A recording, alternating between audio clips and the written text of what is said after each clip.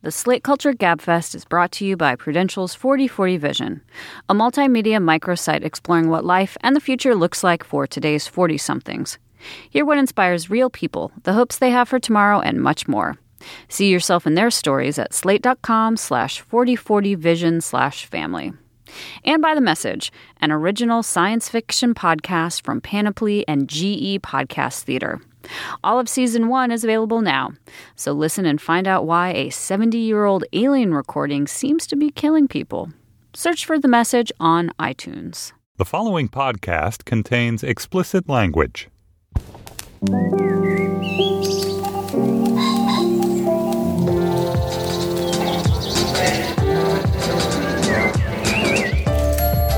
I'm Stephen Metcalf, and this is the Slate Culture Gabfest Obergruppenführer edition. It's Wednesday, November 25th, 2015. On today's show, Spotlight is the new and very Oscar-contending movie that tells the true story of the Boston Globe's investigation into the Catholic Church and its cover-up of child sex abuse. And then, what if the Axis powers had won the Second World War? The Man in the High Castle is the new alt history thriller from Amazon TV. And finally, the strange love affair between a child of America's most intolerant and cruel hate church and social media. We discuss the remarkable New Yorker story Conversion via Twitter with its author, Adrian Chen. Joining me today is the culture editor of Slate, Dan Kois. Dan, you're filling in for Dana Stevens. Those are small shoes. Literally, but massive shoes figuratively. How will you choose to fill them? It was sort of a coup. I sent Dana off to see a couple of screenings this morning and then write about them because it is big movie season. And in exchange, I got to steal her spot on the Culture Gabfest. Are you wearing flip-flops? Never. All right. Then it's a coup by loyalists. Yeah. You all about Eve Durr, I got it. And Slate's editor is Julia Turner. Hey, Julia. Hi, Steve. I noticed I got demoted from my top slot today. Usually I get first billing. Suddenly we have a man. I'm an exciting and special guest, We have Julia. a man as a guest. So I'm just the highest ranking woman on the show. But then as soon as we get some Y chromosomes up in this piece, I get introduced second. The title of this episode is Obergruppenführer, Julia. And I think we all know who that is for Slate.com. All right. I'll accept my Nazi comparison grudgingly. Jesus. What do we have any business to deal with before we start the show? Actually, the one bit of business that I have is to describe the contents of our Slate Plus segment, in which we will discuss what kind of terrible Thanksgiving guest are you? We'll go around and discuss Thanksgiving types and what makes the holiday delightful and detestable in various measures. All right, Steve, let's commence. All right, moving on. Spotlight tells the story of the small band of Boston Globe reporters who brought to light the extent of sexual abuse at the hands of Boston's priests and blew open the cover-up by the Boston Archdiocese. It stars Michael Keaton, Rachel McAdams, Mark Ruffalo, Stanley Tucci. I'm not including everybody. It's a remarkable cast. They all brought their A games. We'll get into that in a second. It's directed by Tom McCarthy. Let's listen to a clip. Law had to know. That's why he had the reaction. He knew there were others. I think that's the bigger story. But the numbers clearly indicate that there were senior clergy involved. That's all they do. Indicate. Are you telling me that if we run a store with 50 pedophile priests in Boston... Mike, we'll get into the same catfight you got into on Porter, which made a lot of noise, but changed things not one bit. We need to focus on the institution, not the individual priests. Practice and policy.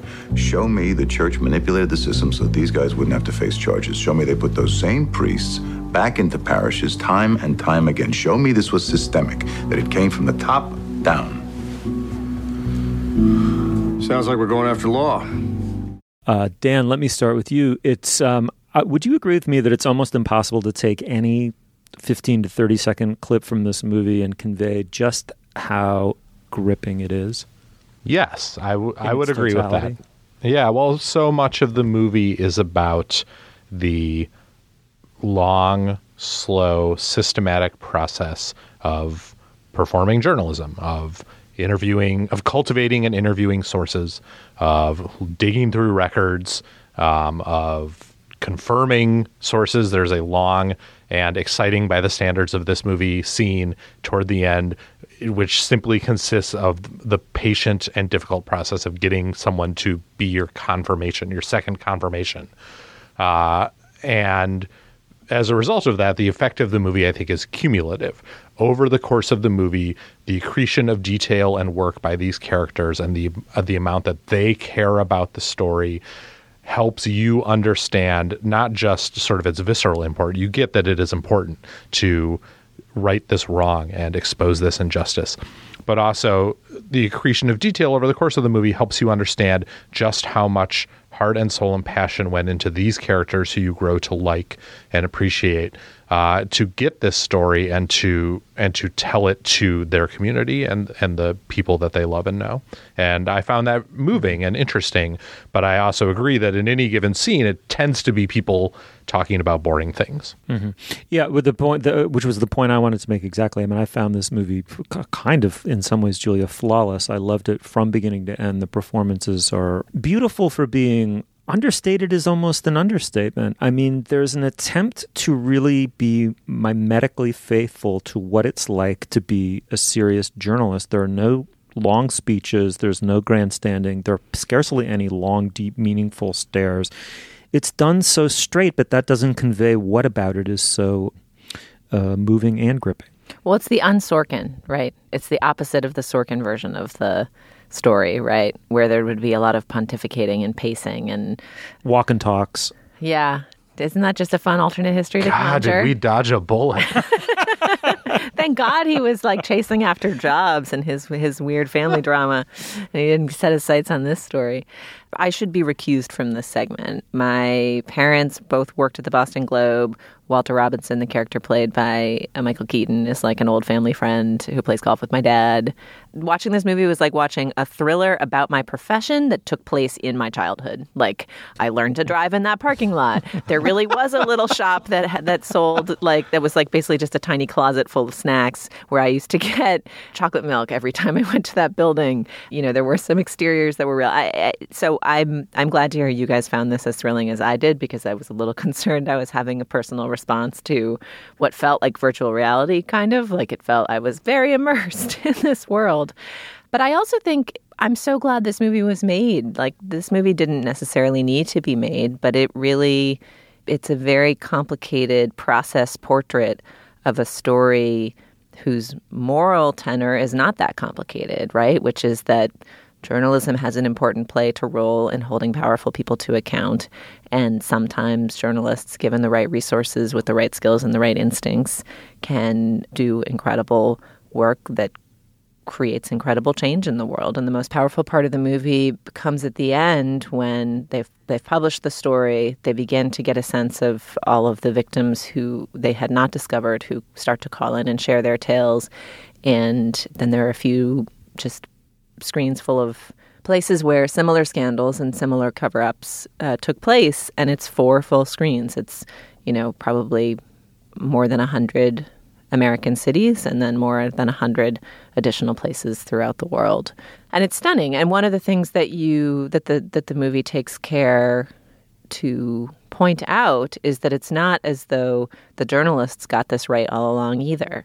This is a story that had been hiding in plain sight in Boston for many years, a story that the Globe itself had covered fragments of from time to time. There's even a moment where it becomes clear that Walter Robinson himself had been the editor of a section that had published a small fragment of a story on an interior page suggesting that there had been allegations of abuse by 20 priests. And the choice of where to point your attention as a journalist and where to point your resources as a journalist is a crucial one. And the movie is stronger for the fact that it doesn't portray the journalists as fist-shaking heroes who always knew the right thing to do. They sort of stumble onto the size and scope of the story, and part of the horror they uncover is their institution's own complicitness in the set of relationships throughout the city that allowed it to go ignored for so long. I want to say I loved this movie. It, along with Ex Machina, they're my 2 favorite films of the year by far. I really hope this gets Oscar love. What I loved about it is that the movie is old-fashioned, I think, in 2 senses. The first is just a obvious thematic sense, which is that it glorifies old print journalism. There's actually a shot in this movie that you used to see a lot in journalism movies of the story finally making it to print and the presses rolling it out and it being thumped on the doorsteps of a large American municipality, and something that was private and shameful and malfeasant becomes public in that moment.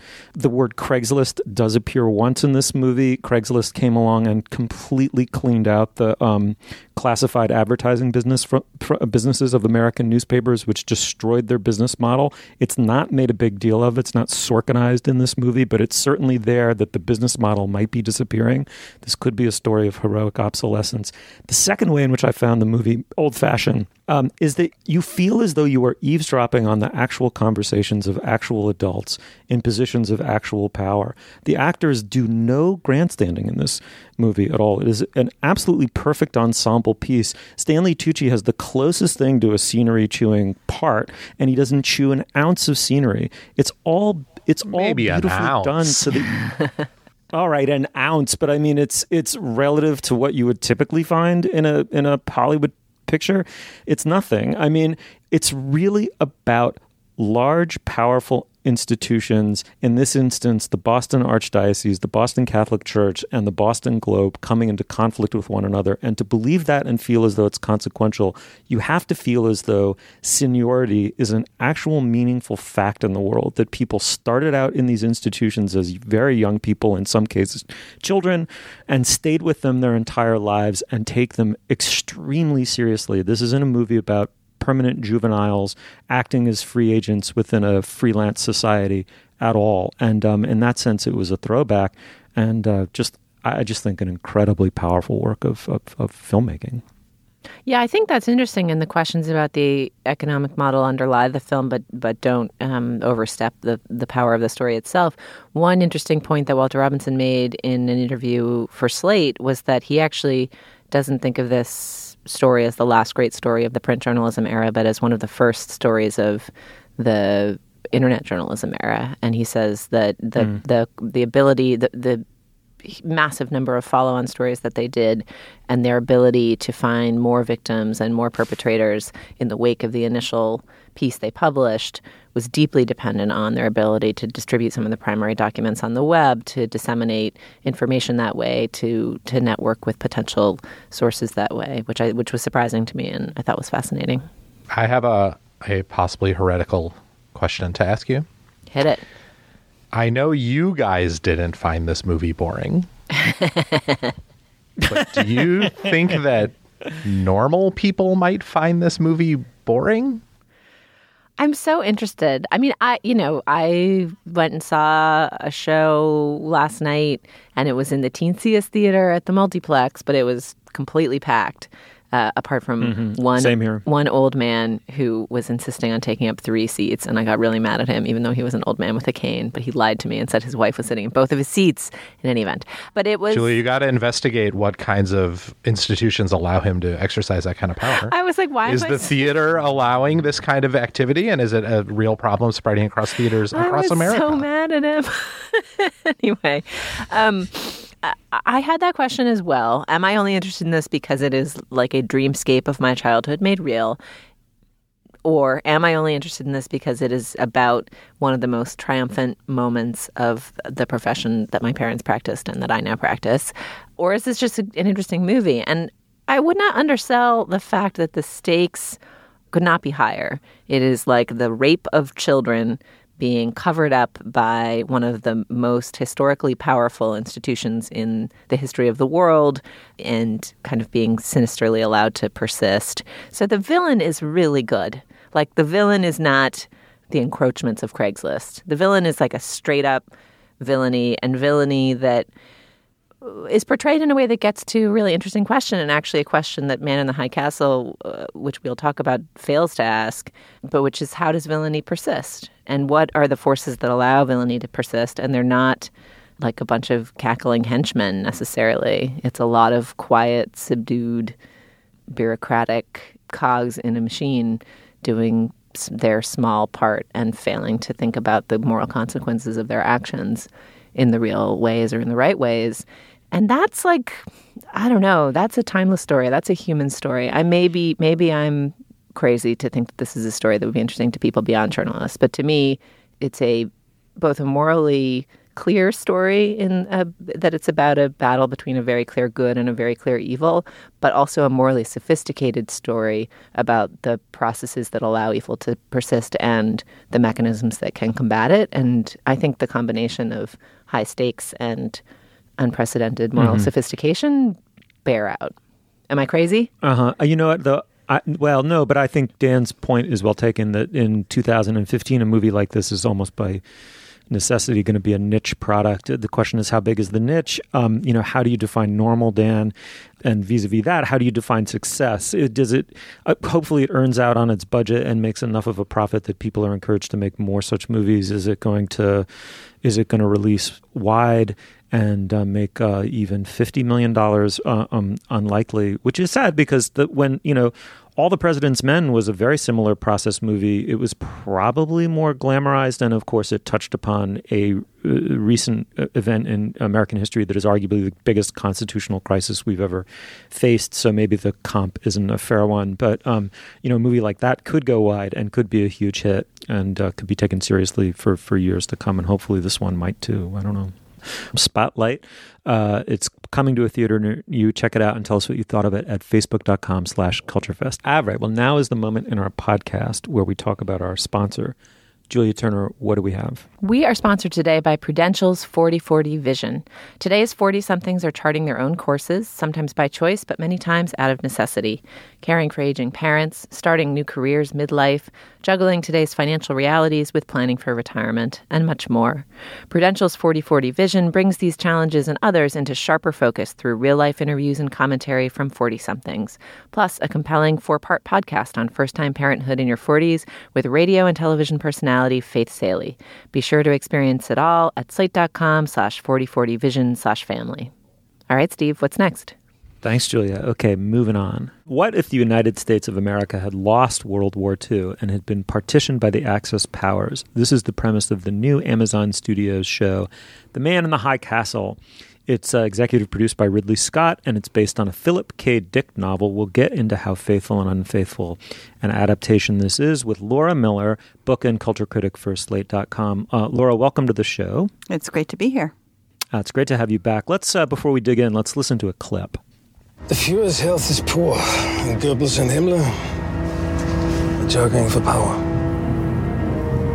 Neither seeks peace. They deny it in public. But both men think the partition of the Americas was a mistake. They've dropped a bomb before, and they won't hesitate to drop it again. Then there will be war. Once the Führer dies, without question. And this city would be one of the first ones to be erased from the map. What are you so gloomy about, Mr. Tagomi? All right, so this is America in 1962. It's lost World War II. It's carved up by imperial powers. There's a resistance. This is also high-concept gourmet streaming TV in 2015. Laura Miller, what did you make of the show, especially in light of the novel, which I know you admire? Yeah, I mean, I thought it was a huge challenge to try to bring this novel to the screen because it's a novel about resignation. I mean, in the novel, there's no resistance to these occupations really at all, except for this weird guy writing alternate histories in Colorado. And the characters are pretty passive, but that's kind of one of the things that gives the novel its magic, or its the weird spell that it casts. Well, I was really impressed with how well this was mounted, how amazing it looked, and the effect of seeing America Nazified or occupied by the Japanese, just the weird visceral effect of seeing your native country occupied by a foreign power in all the little and the big ways. That was powerful. I still think the show is struggling with the fact that most of the main characters are just not that interesting and seem sort of murkily motivated. Mm-hmm. Yeah, I think we agree on this. It's sumptuous, it's eerie, it's thought-provoking, but the characters are maybe a little thin. It's kind of the anti-Spotlight, if you think about it. But talk a little bit more about Philip K. Dick, his legacy in film, which is quite extensive. I mean, obviously his contributions to sci-fi are huge, printed, in terms of novels and short stories. But talk about the history of bringing Philip K. Dick to the screen. The classic Dickian move is a plot development where a character suddenly realizes that whatever identity that he or she thought was his, whatever history or past or self that he thought he had, is actually fake, or that the world that he's living in is not real, that some false substitute has been put in place, and that some other reality has suddenly burst onto the scene or revealed itself, and now he has to figure out what to do. It's your kind of classic mind-blowing scenario. And in Blade Runner, which is probably the most famous Dick adaptation, it's, am I a person or am I a replicant? There's a character who has all these memories, but they aren't really her memories, or they aren't really real memories. She's actually a robot that has had these memories implanted. And it's a similar device in Total Recall. You are not who you think you are. The reality that you're living in is not the real reality, or maybe there is no real reality. He was really strongly influenced by both these weird esoteric Western traditions like Gnosticism, and then also, this is a big theme in the book, The Man in the High Castle, the I Ching and the idea of randomness and chance. And in the novel, almost all of the characters use the I Ching to decide what to do. And in fact, Philip K. Dick used the I Ching to write the book. Every time one of the characters cast the hexagrams, he did as well, and he decided where the book was going to go from there on the basis of the results that he got to that.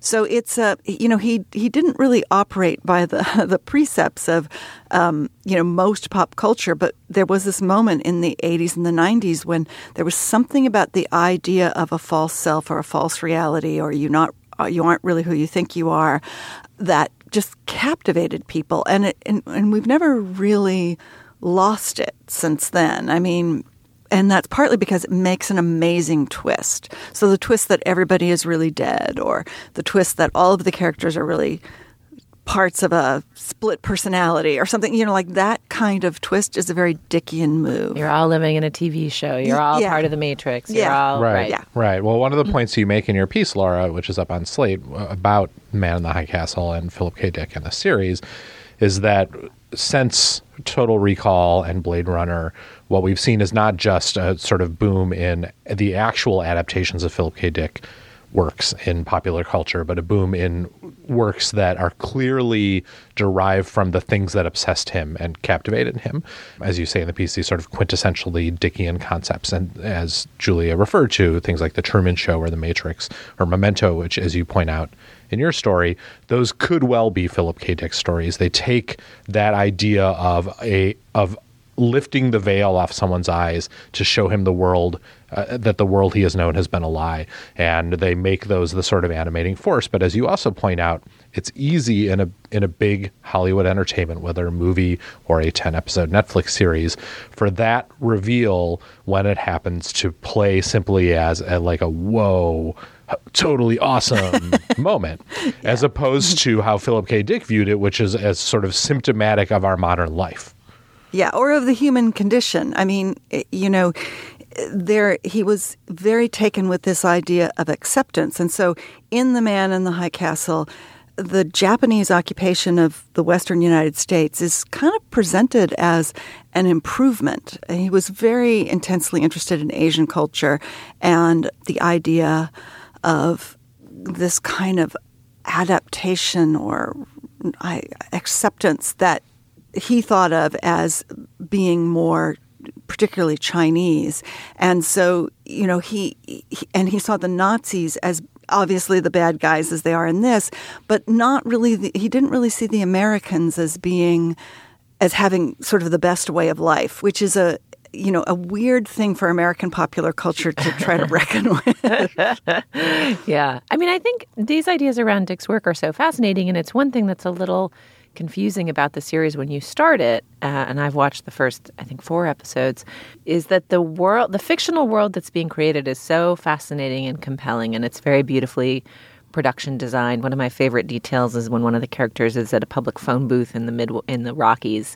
Just the physical design of the phone booth looks super German or Asian or something. Yeah. It just isn't the way we design phone booths here. It looks like something you'd find in like a train station somewhere else. Yeah. And there's lots of little teensy touches like that are really lovely. But the notion that this alternate world is, I guess it's the opposite reveal of the reveal you're talking about. The world that is normal and is your own is false, is a one kind of woe. But to double back and have it and invest a lot of time and energy creating this world that is so fascinatingly alien and so clearly not your own world as the viewer, and then to dangle the possibility, as this show does through the notion of a film that reveals the alternate history of World War II, one in which the Allies won. And I guess in the book it's a text that people read that's an alternate history. It's a less intriguing possibility, right? It's like the fascinating fake world that's the whole point of being in the show, especially in a show with lead characters as wooden as this. If the reveal that's being dangled is like, maybe this is all just fake and the real thing happened and they're in some other place, or what, like you don't quite know what's going on with the film, but it's a strangely uncaptivating possibility, because you're like, no, the thing that's interesting about this show is being in the reality that the show has created. Yeah. Right. The show seems to be making some kind of argument that the possible happy ending to this series would be the undoing of everything that's interesting about the series. Yes, exactly. Yeah. And I found the show to be just a fascinating, like, I'm into it and I'm going to keep watching it because the little details and touches are so fascinating, and just the kind of mental experiment of like, oh, I guess there would be monorails in the East if the Nazis ran it. And I guess that's what San Francisco would be like if it were, entirely overtaken by Japanese culture.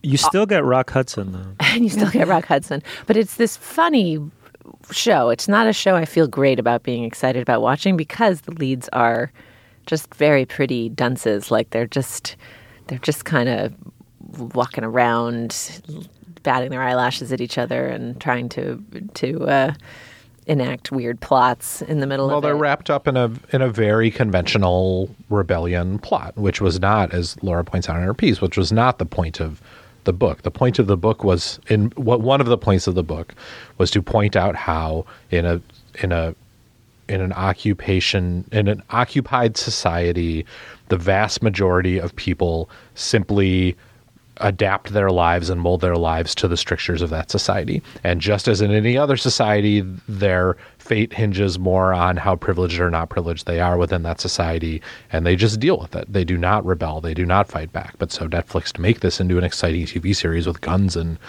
bounty hunters and stuff, they felt they needed to create a resistance plot, an active resistance plot, which then necessitates hot young actors to be the resistors, which then necessitates a bunch of boring plots where an amoral bounty hunter is hunting them through the streets, because every show needs like an Anton Chigurh character. They drove that truck backwards so fast. It was so really exciting. Yeah.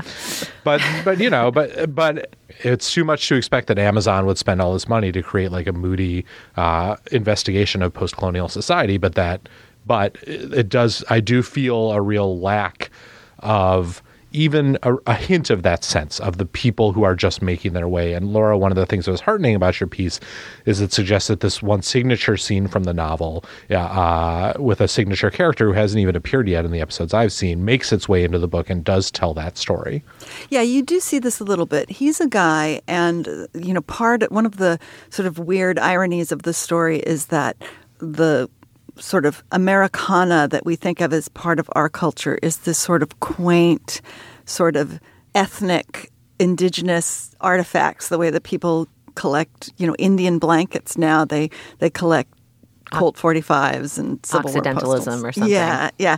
And the Japanese are all fascinated with, American jazz, and they try to cook authentic American food and by going to little shops down in the kind of slightly seedy part of town so they can get the authentic ingredients. I mean, it's just like all of the sort of patronizing ways that your culture can be sort of adapted as a hobby of the occupying culture is imposed on the Americans. And they sort of have to cope with that, and they wind up selling all of these artifacts. And so this character, this dealer, does sort of turn up later on in the series, which I was very happy to see, but it's very difficult for even a really well executed scene, which is a scene where he goes to have dinner with this married couple who seem like they're going to be big customers of his. And he wants to be seen as he's thrilled because he's going to be socializing with a Japanese couple, and the young ones are so liberal-minded. They might treat him like a social equal, and he's worried that he's going to do something wrong.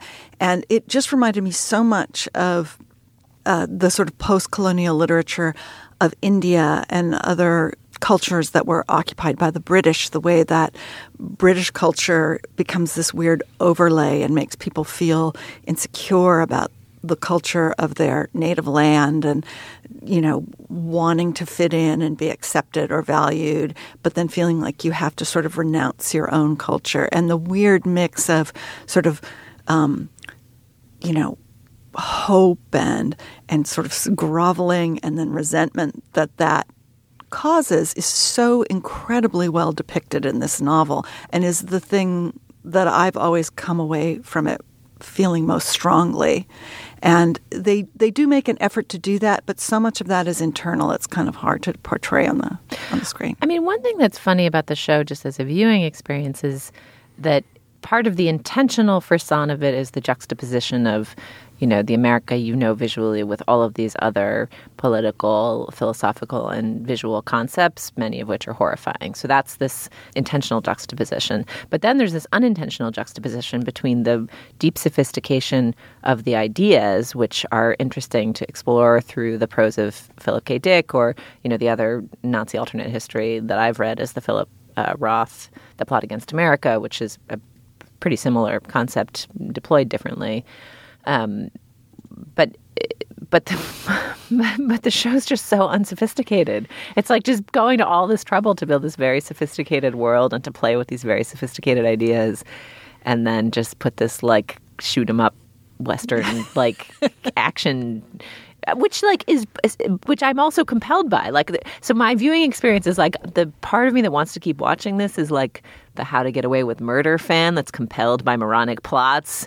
And yet the thing that's actually interesting about the show is not the thing. Like, it's filling me with complicated self-loathing. So maybe it's your lizard hindbrain wants to keep watching the show. Maybe like that's what they're going for. It's just trying to get me to challenge my own.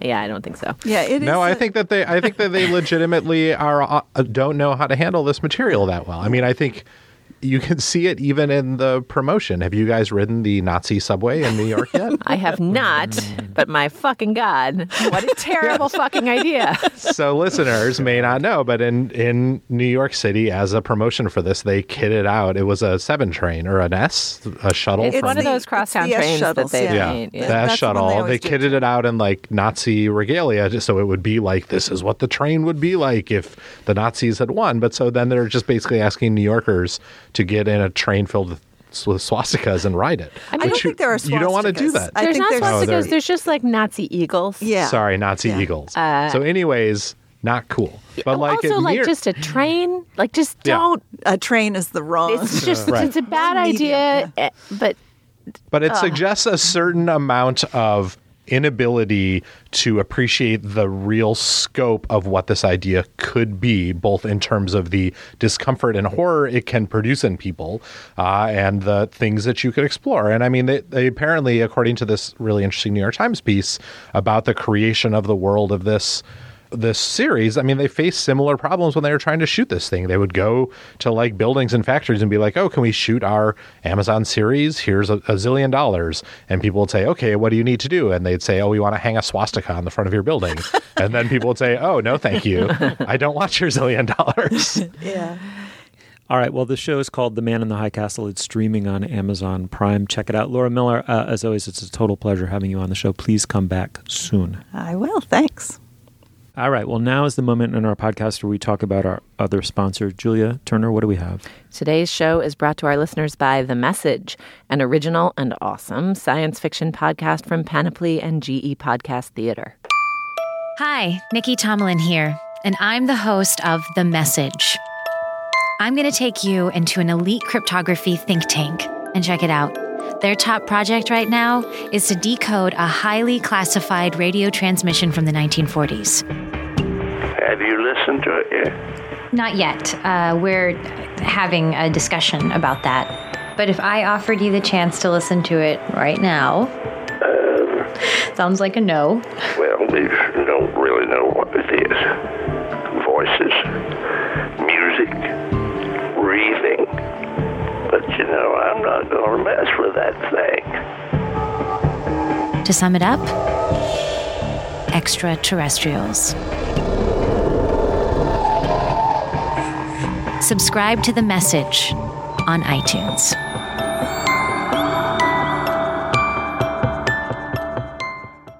All right, moving on.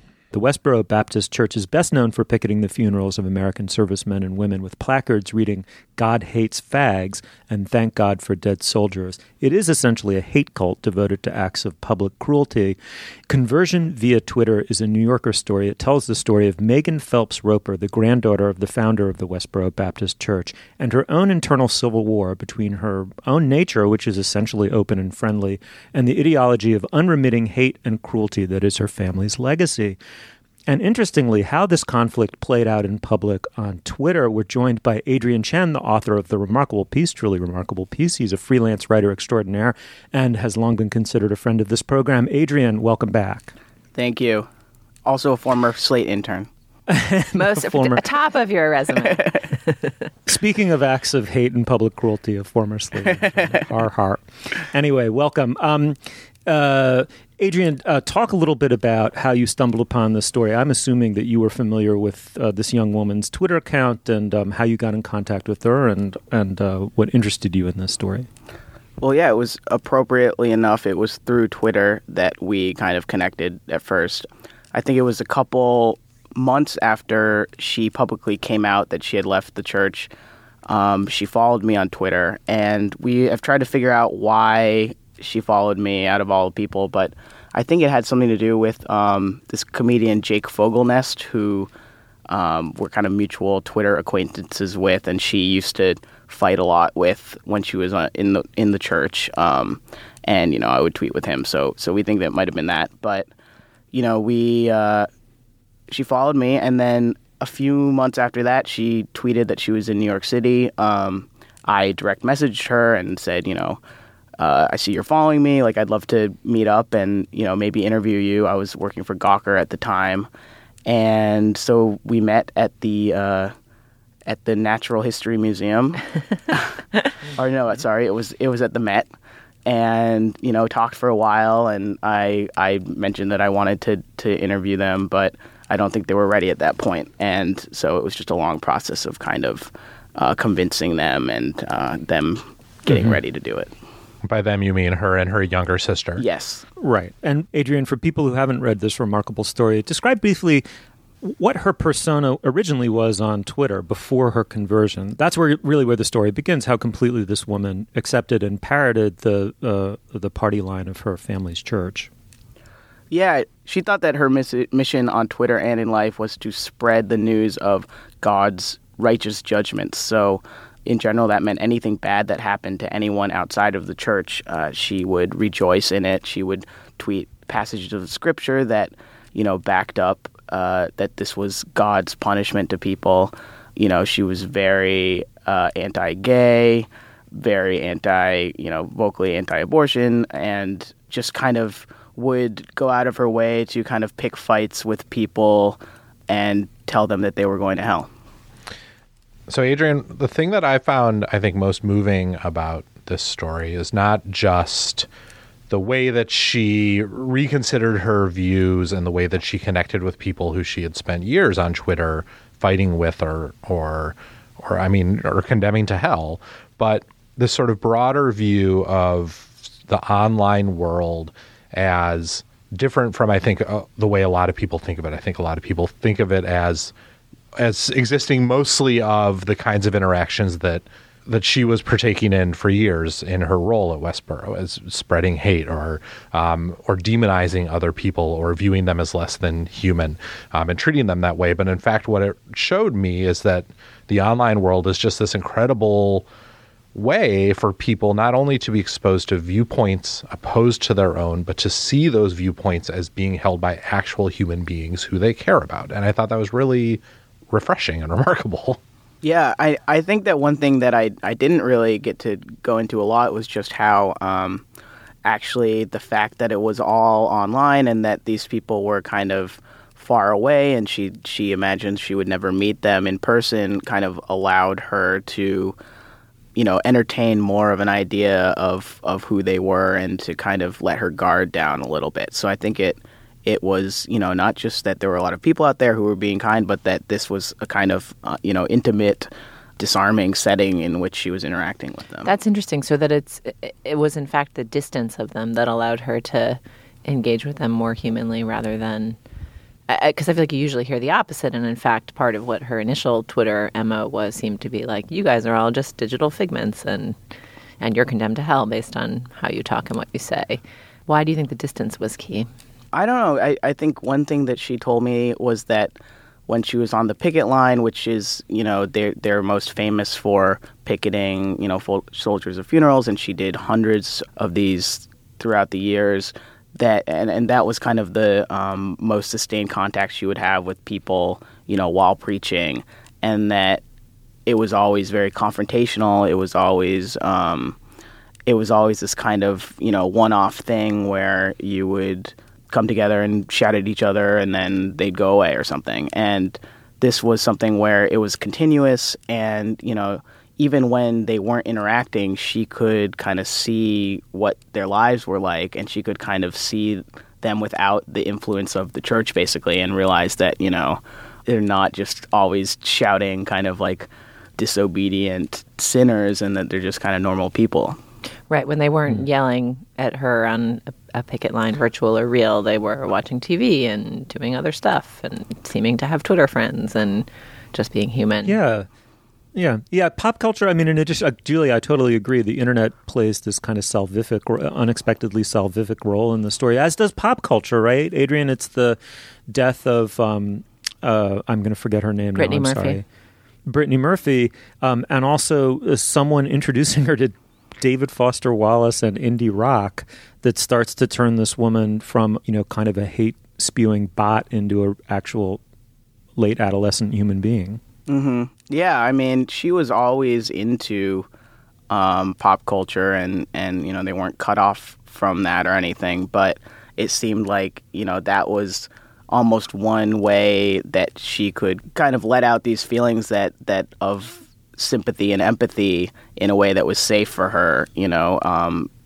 I talk about in the article how she was kind of she started this online romance almost with a guy who she didn't know through Words with Friends, and she was in denial the whole time, but she was able to kind of latch onto these indie rock and literary fiction that he introduced her. Yeah, it's interesting. I mean, one thing I really liked and admired about the piece is how not sympathetically, but yeah, sympathetically, neutrally, you portray what it's like to grow up inside the Westboro Baptist Church. Obviously, they are like the cartoon villains of the modern age. Like, they're the one group of people that everyone agrees is completely despicable and has behavior that seems just insane, deranged, hurtful, mean-spirited, and deeply ungodly, no matter how secular or religious you are in terms of the hurt it inflicts on suffering people. And yet, the piece starts with this sincere, smart young woman, very embedded in this world, which is the world she knows, taking very seriously the precepts she's been raised with and believing them deeply and considering them deeply. And I thought that showed an empathy from the outside in a way that echoed her empathy in beginning to understand the world outside. And I think it really... It's a big part of what gives the piece its power. Well, I think one of the things that made me understand, how unique her case was and how kind of exceptional she was in the church, was just talking to other people in the church who had left and kind of the reasons why they left. And a lot of the people that I talked to, they would leave when they were 18, and they said basically they just wanted to do normal things, and they got sick of obeying all these rules. Meanwhile, Megan had this really intense kind of philosophical breakdown that was going on that she thought about a lot. And I thought it was interesting that these people who left are basically saying, and they'll admit it, they'll just say, I just wanted to do what I wanted to do. And meanwhile, Megan's kind of very serious engagement with these things actually led her to stay with the church much longer than the people who were just kind of didn't take it very seriously. Yeah, and this points up a really interesting, somewhat more hidden aspect of the story in the piece, which is that even though they were devoted to acts of publicity, outrage-provoking publicity, internally there was at least some attempt at doctrinal consistency, as crazy as it was. And she was that kind of classic young person who takes what authoritative elders say, seriously and literally, and then philosophically debates them within her own conscience in a way that's vastly more serious than those elders probably even want, right? And one of the first kind of little leverages from the outside world that begins to open up her conscience more widely is simply an Orthodox Jew who begins to argue with her and debate with her on matters of sort of Talmudic interpretation, because he, in fact, is able to read the Old Testament in Hebrew, which she can't do. So this man who's completely ideologically and religiously opposed to her, nonetheless is able to get into her conscience and begin to expand it simply because she's taken ideas seriously. Yeah, the role of Judaism is really interesting, and it keeps popping up, as you said. And it seemed to me that when they changed focus in around, I think, 2009, to focus a lot on Jews, they hadn't really before. And I got the sense that they had for so long been targeting other Christians, and they kind of knew exactly what they were dealing with, basically. They knew exactly how other Christians weren't adhering to the Bible in the way they were, and so they knew all these things. But it seemed to me that when they started targeting Jews, it was almost like throwing off balance. It was a little familiar, but also a little weird. And I think that was enough to kind of shake something loose, at least in the beginning. This piece contained a lot of surprises for me. I think it's surprising in the way you think about how empathy works on the internet. It's surprising in the way you think about how hate works on the internet. It's surprising to understand what this young woman's life was like. But I'm curious what most surprised you as you went through and reported the story. Well, when I came to the story, I had read some interviews she had given about it, and it seemed like a pretty simple story where she met this guy, the Jewish blogger, David Abitbol. He made this argument that kind of put a seed of doubt in her mind, basically about whether gays should have the death penalty or not. And he said that they shouldn't, because it would be hypocritical with their message of repentance, because if you killed a gay person when they sinned, how would they repent? And she kind of thought that was a valid point. And, according to the stories that I had read, basically that seed of doubt kind of just grew over time until she couldn't take it anymore and left. And when I started reporting it, that was one thing, but it was very clear to me that if that was the one thing, she would have never left. And there were all these other things that happened both inside and outside of the church.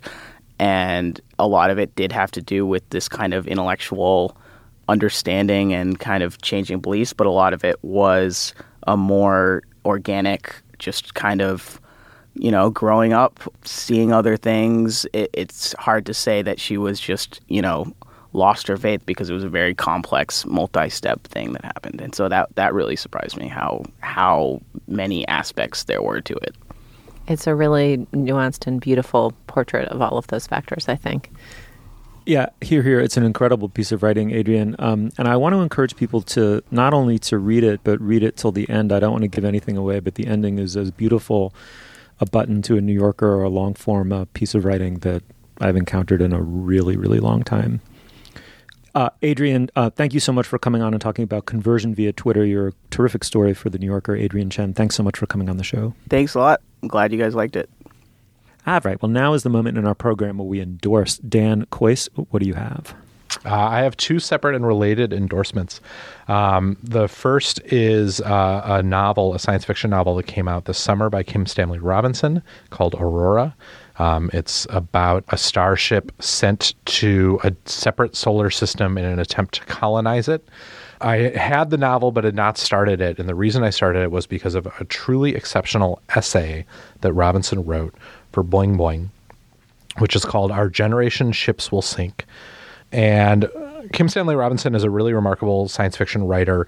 I love his work a lot. It's based not only on a really rigorous understanding of technology and, of course, a really great imagination, but it is also based on a deep respect and love for the Earth and for natural and biological processes. And so his essay for Boing Boing is about why it is essentially impossible for humans to successfully travel to other solar systems, why it will probably always be impossible for the entirety of human history. And so it's a really gripping and convincing and a little bit disheartening essay for those of us who sort of had dreams that one day humans would colonize the stars and humanity would make its mark on the universe. But he really makes a great and fascinating argument about the physical problems that traveling such great distances would cause, the fact that true light speed is physically impossible, that it's never going to happen, that the best we'll probably ever be able to accomplish is 1/10 light speed, which means you've got a multiple centuries journey and a 5 to 10 generations worth of humans journey to do it. The biological problems, the ecological problems, the fact that if you basically create a starship in which humans are going to live for 200 plus years, you're creating an island with a number of resource problems that island will face over the course of that time. And psychological, the fact that these humans will have to deal with the psychology of living in this environment and the fact that they had been consigned to this fate by their ancestors who set foot on this ship 200 or 300 years ago. It's a really incredible essay. It's beautifully written, as all Kim Stanley Robinson stuff is. And it led me to the novel, which is also a truly fascinating story. What I would say, it's a story of natural and technological systems that are taxed beyond their capabilities, and it's a story of how human ingenuity may possibly be able to overcome some of those obstacles. They're both really great. I recommend them wholeheartedly. God, they both sound amazing. Julia, what do you have? My recommendation pales somewhat, maybe a lot, in comparison to Dan's philosophical meditation on lifetime, being, and the future of our species. I want to recommend some workout clothes. And also lounging clothes. So it's kind of a twofer as well.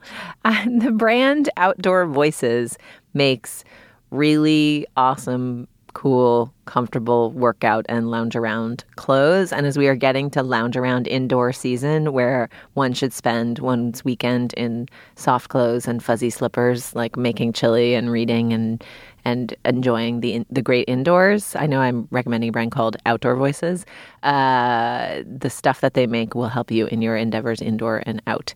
We'll put a link on our show page to the particular kind of pocket-having sweatpants that I like from them the most. But they have great colors. They have these beautiful heathered materials. Their yoga leggings are terrific. Throw your Lululemons out the window. Get stuff from Outdoor Voices. That is my recommendation. They would be great on a starship, I think. If you wore those clothes on a starship, you might be able to help humanity persist. I don't even know what like tech propensities the fabrics have. I'm sure they have some. They just they look nice and are comfortable is my main endorsement of them. Yeah. That was awesome, Julia. Sorry. It's the thing that was self-surpassing in the highest degree. Don't know. What about you, Steve? What would you like to recommend? I would like to endorse the Lorde cover of the Replacement song Swingin' Party, which my 12-year-old daughter just introduced me to. It's such a freaking great song off the album Tim. I didn't know Lorde covered it. She does a really good job. I'd also like to say that I'm not gay, or maybe I am gay. I'm not 100% sure. But if I could take the essence of Freddie Mercury and distill him into a kind of lotion and squirt it on my hairless chest and rub it in, it would make me utterly ecstatic. But as a closest replacement, my daughter also introduced me to the song Mr. Fahrenheit, which I had never heard before, also known as Don't Stop Me Now, I think. It's fucking awesome. I love that song. And then was that just too weird? It definitely was weird, but I think in a good way. Okay, good. And then finally, I want to, as I get older, I find that I find Shakespeare performed more gripping, more emotionally engaging, and more moving, which is very odd. It can be very distancing, I think, especially as you get to know it younger. You're supposed to be reverent toward it. It's often very hard to follow.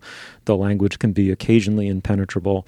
But over time, you just become familiar with the plays and their plots and most of their jokes and recondite humor and twists and on and on and on. And then just the sheer utter wit and humanity of them starts to shine through. The other day, I went to see The Winter's Tale under circumstances that I now want to recommend, which is in Lenox, Massachusetts. This is geographically specific, but we'll expand in a moment. There's an organization called Shakespeare and Company, which upholds the institution of William Shakespeare in the most honorable terms, including going into all of the local public high schools and sponsoring Shakespeare productions that are then performed as a week or 2 week long festival in the late fall. I saw the first time I'd ever gone to this, I saw The Winter's Tale there. It was the Chatham Public High School's production of it under the supervision of Shakespeare and Company. It was as if you distilled all of what could be said is best about a football rally at a public high school onto a Shakespeare performance. I mean, the warmth and the spirit of it was incredible, and interacted with the play really intimately and really interestingly and creatively. It was one of the best theater experiences I've ever had. And I guess if I'm recommending something geographically unspecific, it's simply to understand that Shakespeare is this kind of all-encompassing institution for the English-speaking world that one can join at multiple points in one's own community or online. There are just literally, I mean, maybe not literally, but there are millions and millions of ways in which to access this totality and make it your own. And I just found a completely random one this past weekend, and it was a really lovely experience. So highly recommended. That's beautiful. Thank you, Dan. Thanks for coming in. You were a delightful sub for Dana. Dan's beautiful too, is what you're saying. Thanks, guys. We're all beautiful. Julia, you're really beautiful, especially in those workout clothes. Thank you, Steve. Thanks for kicking that over from warm into creepy. That was good. Oh, dear. You'll find links to some of the things we talked about today at our show page, slate.com/culturefest, and you can email us at culturefest@slate.com. Or drop us a note at our Facebook page, facebook.com/culturefest. Our producer is Ann Hepperman. Our intern is Lindsay Albrecht. Andy Bowers is the executive producer of Slate Podcasts. The Culture Gabfest is part of the Panoply Network. Check out our entire roster on itunes.com/panoply. Our Twitter feed is @SlateCultFest. For Julia Turner and Dan Kois, I'm Steve Metcalf. Thank you so much for joining us, and we'll see you next week. Tonight, I'm gonna have myself a real good time. I feel alive.